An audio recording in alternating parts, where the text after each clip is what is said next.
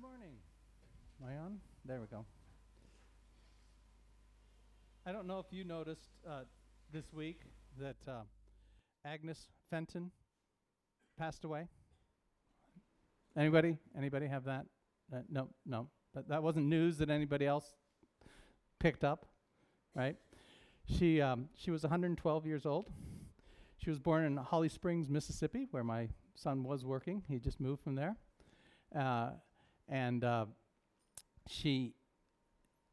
When she was in her 30s, she found out that she had a tumor, benign tumor. And she went to the doctor, and the doctor said, what you need to do is have some alcohol every day. So she, for the rest of her life, drank 3 beers and a shot of whiskey. Not the rest of her life. Because when she was 110, the doctor looked at her and said, she's as healthy as can be. But her caretakers said, she's not eating enough. So they took her off the alcohol, wouldn't let her drink her alcohol. And then she died 2 years later. So it must have been true, right? I mean, come on, guys. I thought it was a little humorous. I mean, the 2 things that she had was that you need to follow Jesus and drink a little alcohol every day, right? That was her things. But I say it laughingly. 112, though. Think of that. That's a pretty good long life, don't you think? Pretty good long life. All right? So I need to start today and say, even at 112, she was not there for creation. I wasn't there for creation. You weren't there for creation, right? So we base our opinions on what happened at creation based on some of our presuppositions about it and about who we're going to believe. Now, we're going to start a series where we're just going to fly through the Bible. It's only going to take us a year. All right? And hopefully it'll give a bigger picture of what the scriptures is all about. And today we get to start in Genesis 1, right? Where else would you start? But creation. Okay. But I have to make it clear. I was not there. Okay. Does everyone understand that? All right. Okay. So let's start with that premises. You weren't either.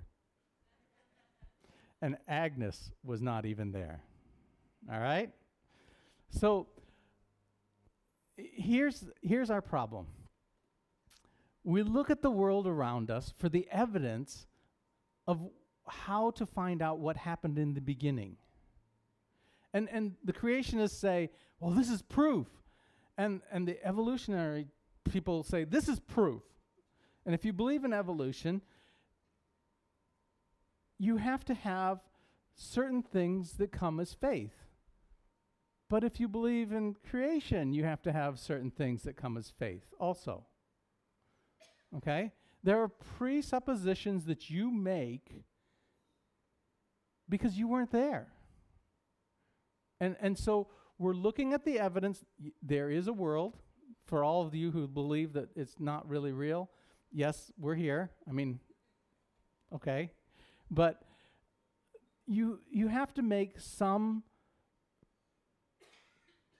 presuppositions. Now, if you're an evolutionist, you have this presupposition that species can change into a new species. If you say it's based on science, science is that we can observe it and replicate it. That has never been observed. I know, you'll tell me it's 1 billion years. You'll tell me, and we can't replicate it because it takes too long.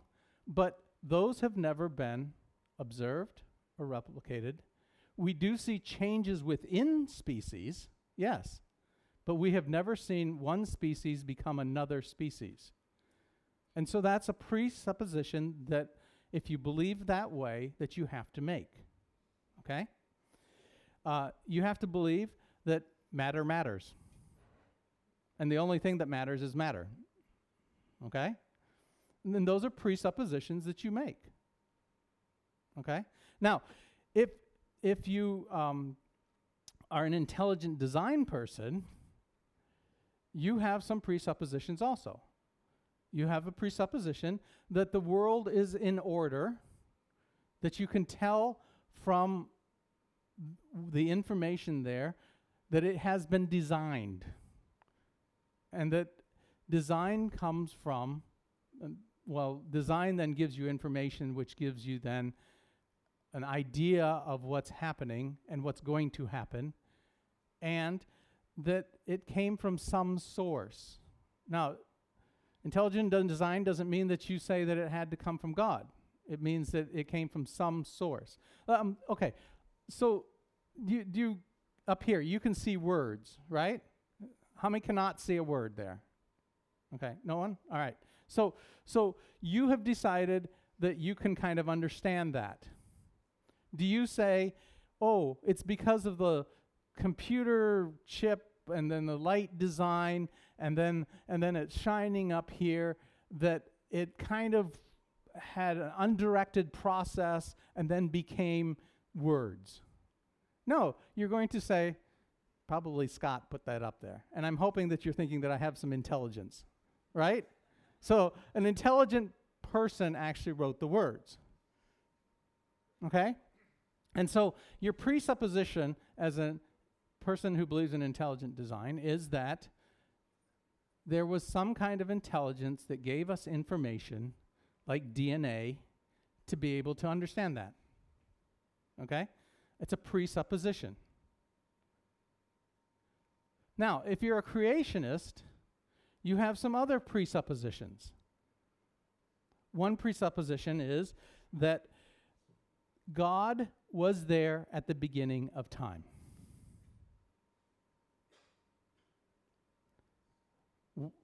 A creationist would look at quantum physics and say, hey, there had to be an observer, right? Quantum physics tells us that there had to be an observer. Creationist says, my presupposition is that God was that observer at the beginning of time. Were you there? No.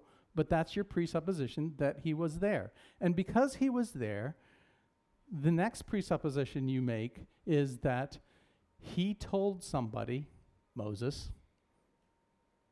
and wrote it down in the Bible. Okay? So no matter where you're coming from, you have to make some kind of presupposition to believe what you believe, because you didn't see it. You weren't there. All right? And so we look at the world through different lenses, and we start out at those places. I will tell you my lens. I am a creationist. I believe that the Bible is true and that God wrote it down for us. Okay? And I do this in my classes. I start out that way. Why? Because you ought to know where I'm coming from. Now, when I start talking about it with my students, I seem to become an intelligent design person. But in reality, I start with the scriptures, then go to science. Intelligent design would start with science and then go to the scriptures. Creationists would start with the philosophy of Darwin. Okay? It's where you start kind of becomes where you are. Okay? So I personally am a creationist. Now, that gives you a filter to understand where I'm coming from. All right? And wherever you are in that scope, you understand where I come from. All right? For years, I taught theory of knowledge. 6 years I got to teach this course. It's a great course because it makes the students think about all kinds of things, right? But it's interesting that theory of knowledge is not a Christian-based or a creationist-based theory. How we teach it is very interesting to me, that it is very biased from where it starts. And I'm trying to you this because we see it all the time. What your belief is shows how up in the little ways. So theory of knowledge teaches us that you are the knower. So I had to tell 16-year-olds that they got to decide what knowledge was. See, I think it's bad because then it goes out to the ways of knowing and the areas of knowledge. And I forget, this is the new one, so linked concepts, and then you get the problems of knowledge. And you teach it that way, out from you're the knower, you get to decide what knowledge is and what's true and what's not. Whereas I always thought it was backwards, because you should be out here and God should be here. And you're trying to find out what the knowledge is that God has given us. You understand? Where you come from gives you where you're going. And some of these presuppositions that we make are going to end up how we believe. Now, let's get into the Word of God. But before so, let's pray. God, we thank you for your word. We thank you that you are God. And as I believe you were there at the beginning. And as I look at your scripture today, please help me to be able to explain them in a way that is clear, and that we might be able to see who you are and what a great God you are for us. In Jesus' name, amen. In the beginning, God. I know the verse goes on a little bit, but let's stop there. First, there is a beginning. Okay? For a while there was an argument that there was no beginning, but as they understood the expanding universe, we've decided, yes, there must have been a beginning. But it's interesting, this verse starts out, in the beginning, God. God was before the beginning. He is outside of time, matter, and space. That's a hard concept, because in teaching some of these concepts, I'm always getting this question. But if God, well, who made God? Right? Well, if he's outside of time, how are you putting him back in the beginning? My daughter-in-law, we were just talking to her about the Calvinist versus Arminian views of theology, you know? Well, if God's outside of time, why are we limiting him to time? Some of these issues, right? And so he starts out the first verse. He is outside of time, energy, or time, matter, and space.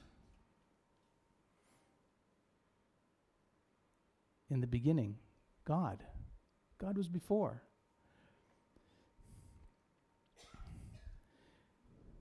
In the beginning, God created the heavens and the earth. And that's kind of a general statement to tell you that there is a beginning, that God was there, and that he created it. And then we go into something a little bit more specific. The earth was without form and void, and darkness was over the face of the deep, and the Spirit of God was hovering over the face of the water. Now, I don't know where you're at. We have the Big Bang Theory. We have the ex nihilo theory. All the same, really, when it comes down to it. There was nothing, and then there was something. There was nothing, and then there was something. And in the scriptures, what he's trying to do, when I see hovering over the water, it seems like it's more of a trying to get someone who wasn't there a picture of what it kind of looked like. There was nothing. You've been over the water where it's just glass and you feel like there's just nothing there, and then you put your hand in and there's ripples. And that's kind of what it's trying to show you, is there was nothing, but he doesn't know how to explain nothing. And so he says to us that the Spirit of God was hovering over the water, the face of the water. It was dark, formless, void. We don't understand void. We just don't understand that concept. There's always something, isn't there? And there was nothing.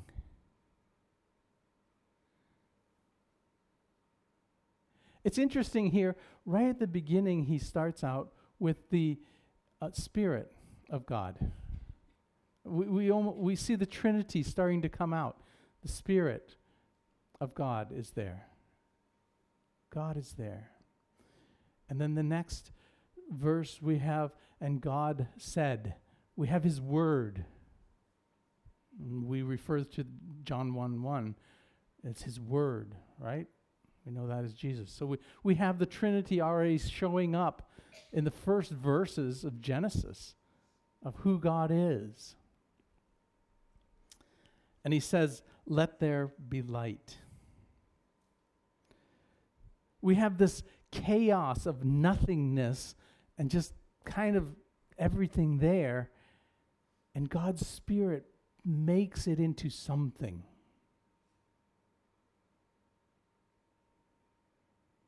Let there be light.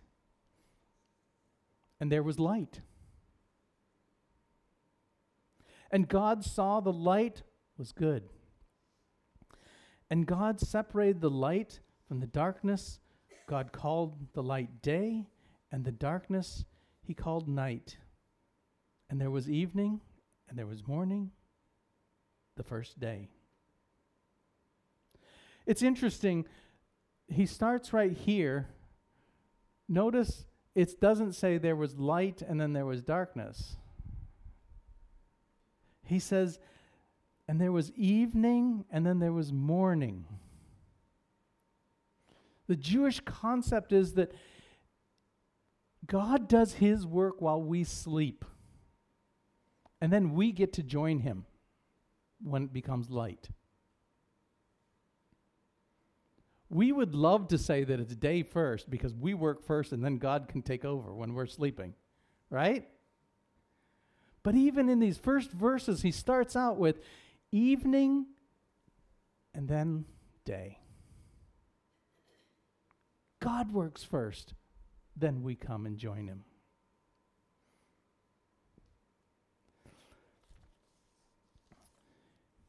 It's interesting on the light because as you might understand, the Jewish people were kind of surrounded, and they were just this little nation.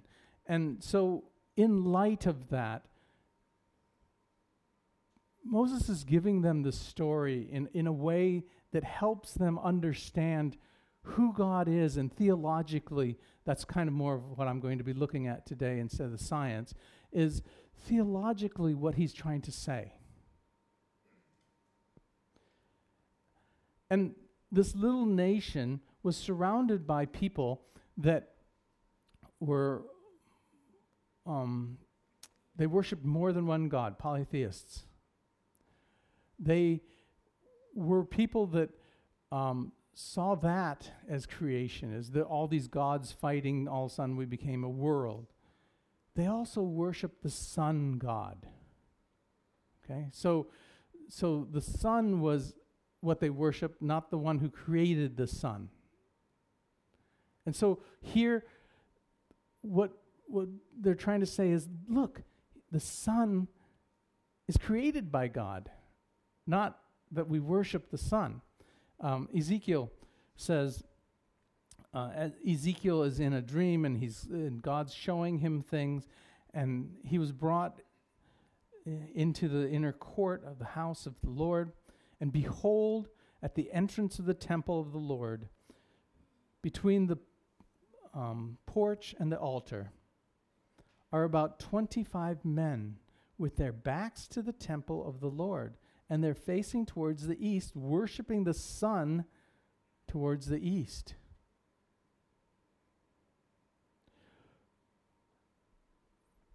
God was showing him, this is wrong. Don't be worshiping the sun. Don't be worshiping what I made. Worship God. And so when we come to that issue of the light, God made it. God created it for us. And we worship him, not what he's created. For God, who said, "Let light shine out of darkness," has shone in our hearts to give the light of knowledge, of glory of God in the face of Jesus Christ. And we see that coming true in the New Testament. All right, I'm going to try to kind of show you this, okay? You're all looking at me strangely, but this is all right. We'll uh-oh, I went the wrong way. Sorry. Here's the creation. Sorry. Going too fast. So here's what happened on those creation days. All right? And then we'll get to that. So you have the first day is earth, space, and light. The second day is atmosphere. He splits the two. Then you have the dry land and the plants on the third day. You have the sun, moon, stars on the fourth day. You have the sea and flying creatures. And all that is to be built so that there can be humans. And so then the land and the animals and the man are created on the sixth day. And so that it's all, you can see how God's building the place in a way so that man can live here. All right. God saw all that he had made, and it was very good.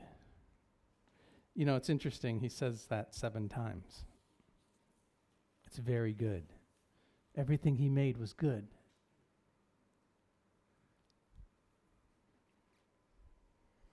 All right, now let's try. Let me see if I can get this going. Here's a conception of what God's earth, or what God made, is like. What did I do there?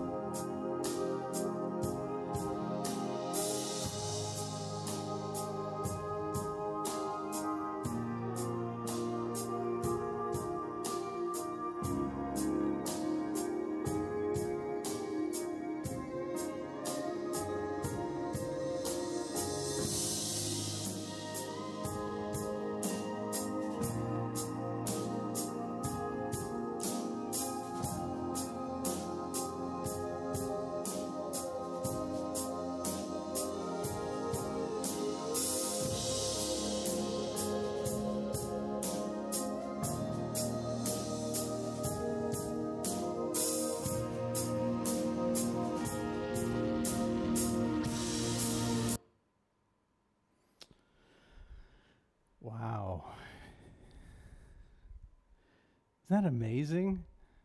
Now that's, some of that detail is put in by someone, and we only know as far down as quarks, right? Have we gone down farther any yet? I think last I heard that's all the farther we've figured out. It might, and everyone's looking at me like, you're really strange. Okay. And I'm really, I don't know the science, okay? But when I look at that, I just, it's amazing to me. There must be some intelligence, a God who loves me, that designed a world that I can live in.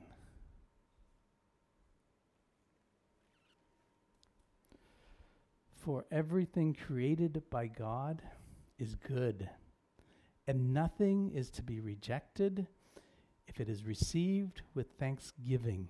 Now, I must tell you that I have spent many nights with this one question. Did God create the mosquito? Okay? I'm sorry. I know this is a little heretical, but it says that if I receive it in thanksgiving, and I have tried to figure out and ask people why we have mosquitoes. I mean, everything usually has a purpose, right? But I have not figured out the mosquito yet. Okay? I'm just telling you right? But it says that God created everything good. And we need to receive it with thanksgiving. With thanksgiving. Attitude does make a difference, doesn't it? So I guess next time those mosquitoes start going, I'll have to start thanking God, right? Let's see how it goes. You've all been there. Wait till winter. Wait till winter, the ones who haven't been here yet. Okay? All right. Let's move on.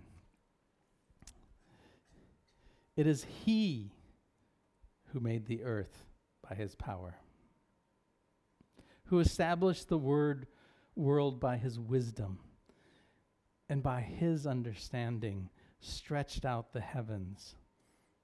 When He uttered His voice, there is a tumult of water in the heavens, and He made the mist rise from the ends of the earth. He made lightning for the rain, and He brings forth the wind from His storehouse. God created all of that.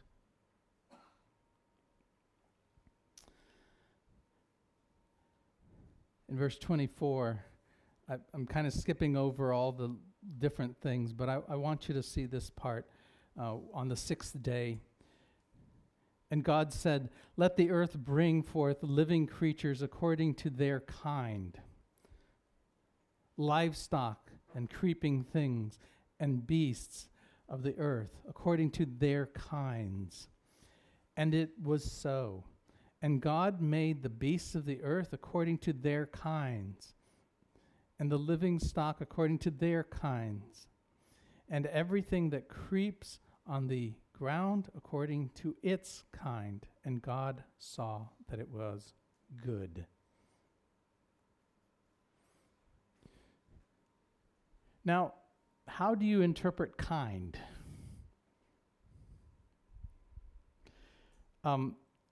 We went, I told you a few weeks ago that we went to Noah's Ark, and they gave us an interpretation of what kind was. So when Noah took one kind, it was one kind of dog, and all the other dogs in the world have come from that.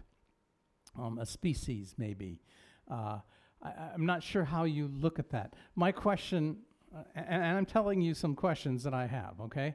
Because just because I believe something doesn't mean I don't question it also. We got to see a zebroid there. Has anyone ever seen a zebroid? A zebroid is when you get a horse and a zebra and put them together and the child comes out. It's a zebroid. And they're very good workers, I guess. And they used to do this in Africa. But the interesting thing about the zebroid, or a horse and a donkey becomes a mule, right? but mules and zebroids are sterile. So how did those kinds keep growing? I have some questions, which, I don't know the answer to, but the scripture says that it was the kinds. He made the kinds. He didn't make it grow from one to everything. He made different kinds. And so we have different animals. And yes, there are changes within those animals. And yes, we see the earth as very different things coming about. But Scripture says the kind. Then God said, "Let us make man in our image, after our likeness, and let them have dominion over the fish in the sea and over the birds of the heavens and over the livestock and over all the earth and over every creeping thing that creeps on earth." Maybe you'll enjoy the Calvin and Hobbes. Now here's some human qualities or capacities that render us unlike animals and like God. When we ask, what is God's image? How can we see that we're made in God's image? Well, we're rational and self-conscious. Okay, not everybody, but no. Anyway, moral. It's supposed to be consciousness that urges us to do right. And sometimes that moral conscience is skewed. And I must say that we are tainted by our self-centeredness. We get tainted by our self-centeredness. So some of these you can see are in humans, but are tainted. Creativity. We appreciate beauty. We have that ability. And we're social. Some of us more social than others. I'm one of those. Spiritual faculty that makes us hungry for God. We know that there's something, and we're always hungry for it, aren't we? And so those are the things that make us different from animals and make us in the image of God. So God created man in his image. In the image of God, he created him, male and female, he created them. Notice he doesn't put one in front of the other. We're looking at equal. We're looking equal in dignity and worth, male and female. Another thing you might want to notice from this, that heterosexuality is God's purpose. Okay? Now, are male and female different? Yes. Yes. Someone told me that if you're both the same in a marriage, one of you is not needed, right? We want those differences.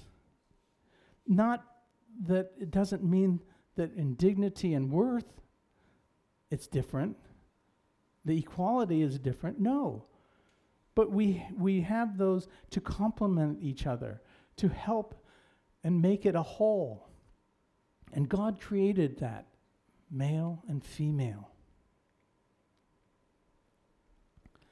Notice when he's blessing them and giving them the responsibilities, he says, God bless them. I mean, this is the next verse. God blessed them.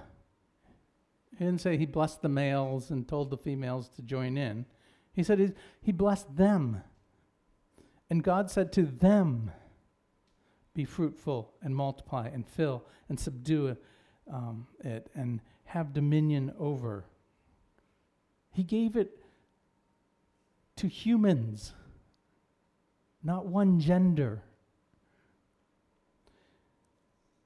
We need to take care of our earth because God created it and gave us that responsibility to do that.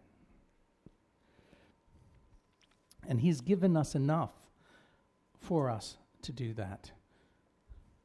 is what he goes on to say to us. For food, enough for us to be here.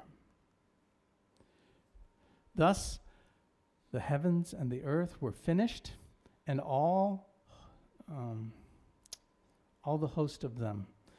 And on the seventh day, God finished his work that he had done, and he rested on the seventh day from all his work that he had done.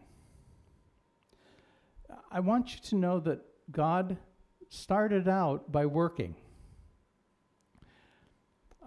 Some of you might have jobs where you think that work is a curse. Work was created before the curse. He gave it to us. We want to produce. We want to do things. And so God worked for 6 days.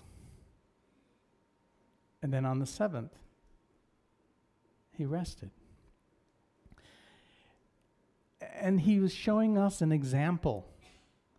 We work for 6 days. And then we have 1 day of rest. It's interesting.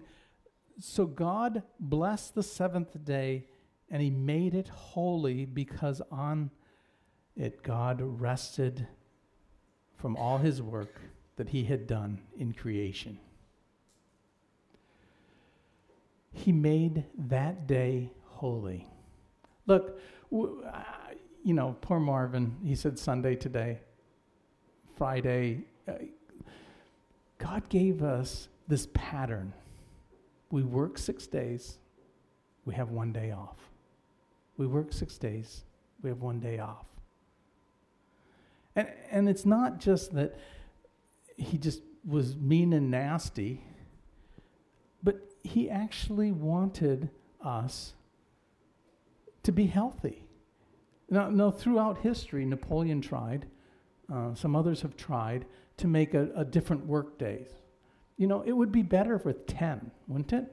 I mean, 10's a lot easier. 10 days on, 1 day off, right? Especially if you're an employer. But they've tried through history to make this different pattern, and people aren't as healthy. We need this. We need the day. But not only that, God made it holy. What's that mean? Jesus said, and he said to them, the Sabbath was made for man, not man for the Sabbath. You see, God saw that we would be self-centered. And we would want to make more money and do more and just want to focus on us and our families and who we are. And so he said, the seventh day, make that holy. That is a day where you worship me. It's at the end of his creation that he comes and says, look, the seventh day, that is the crowning day. Why? Why did he make us? He made us to worship him.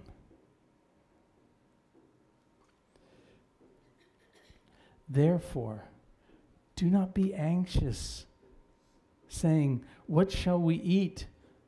Or what shall we drink? Or what shall we wear? For the Gentiles seek after all these things, and your heavenly Father knows that you need all of them. But seek first the kingdom of God and his righteousness, and all these things will be added to you. Therefore, do not be anxious about tomorrow, for tomorrow will be anxious for itself. Sufficient for the day is its own trouble. He says, stop 1 day a week, forget it all, and worship me. And that will renew your soul. That will give you the vim and vigor to go back to work. But also, it shows us who is the most important.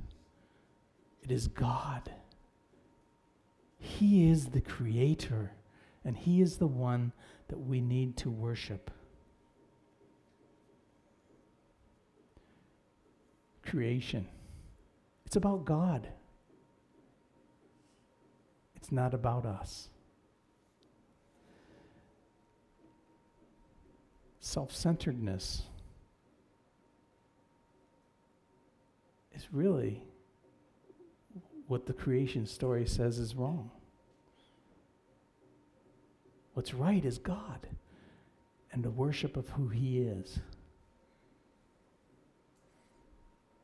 I hope you do that in little ways during the week, praying, thanking him for his blessings on the table, for his blessings in your family, that you are able to work for those kind of blessings that he gives you, but also a day to worship just him, to rest and get renewed.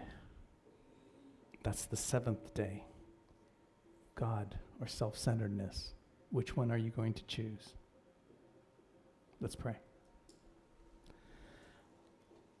Our Heavenly Father, we thank you that you have given us the creation story, that you were there to tell us what happened, and that we can believe you because you are our God, you are our creator, and we can worship you. In Jesus' name, amen. If the elders, Joy, I didn't get a chance, would you help us for communion? And Tom, would you come? You turn this down.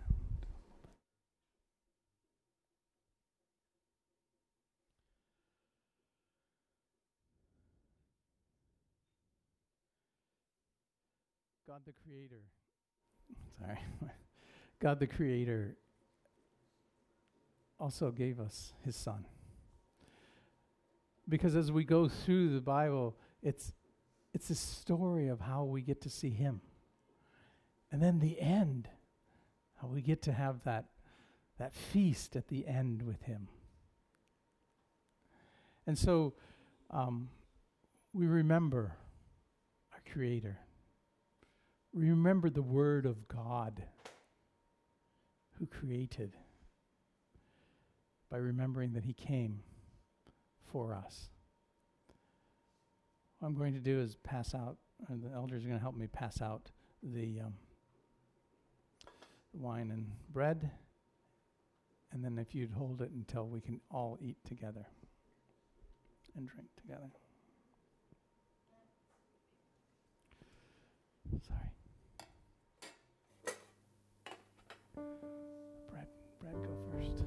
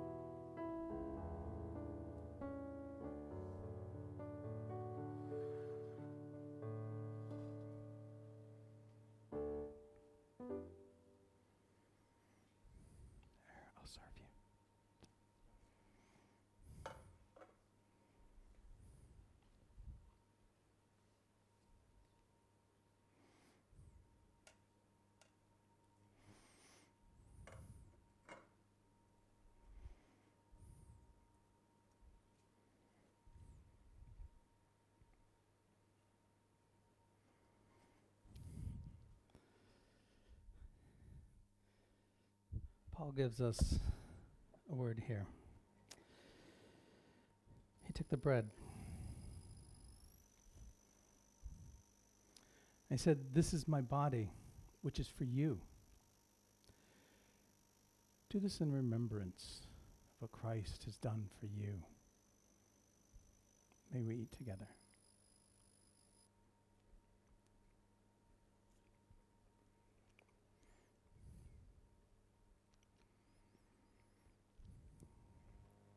And at that meal, he took the cup. It's the cup of redemption, so that he could redeem us to be God's creation again, renewed as the Creator wanted us from the beginning. And he said, "This cup is the new covenant in my blood. Do this whenever you drink it in remembrance of me." Shall we drink? "For whenever you eat this bread and drink this cup, you proclaim the Lord's death until he comes again." Let's pray. God, thank you for your creation. I know we've messed it up. So thank you for your Son who has come to renew us. In Jesus' name, amen. We're going to have one more song.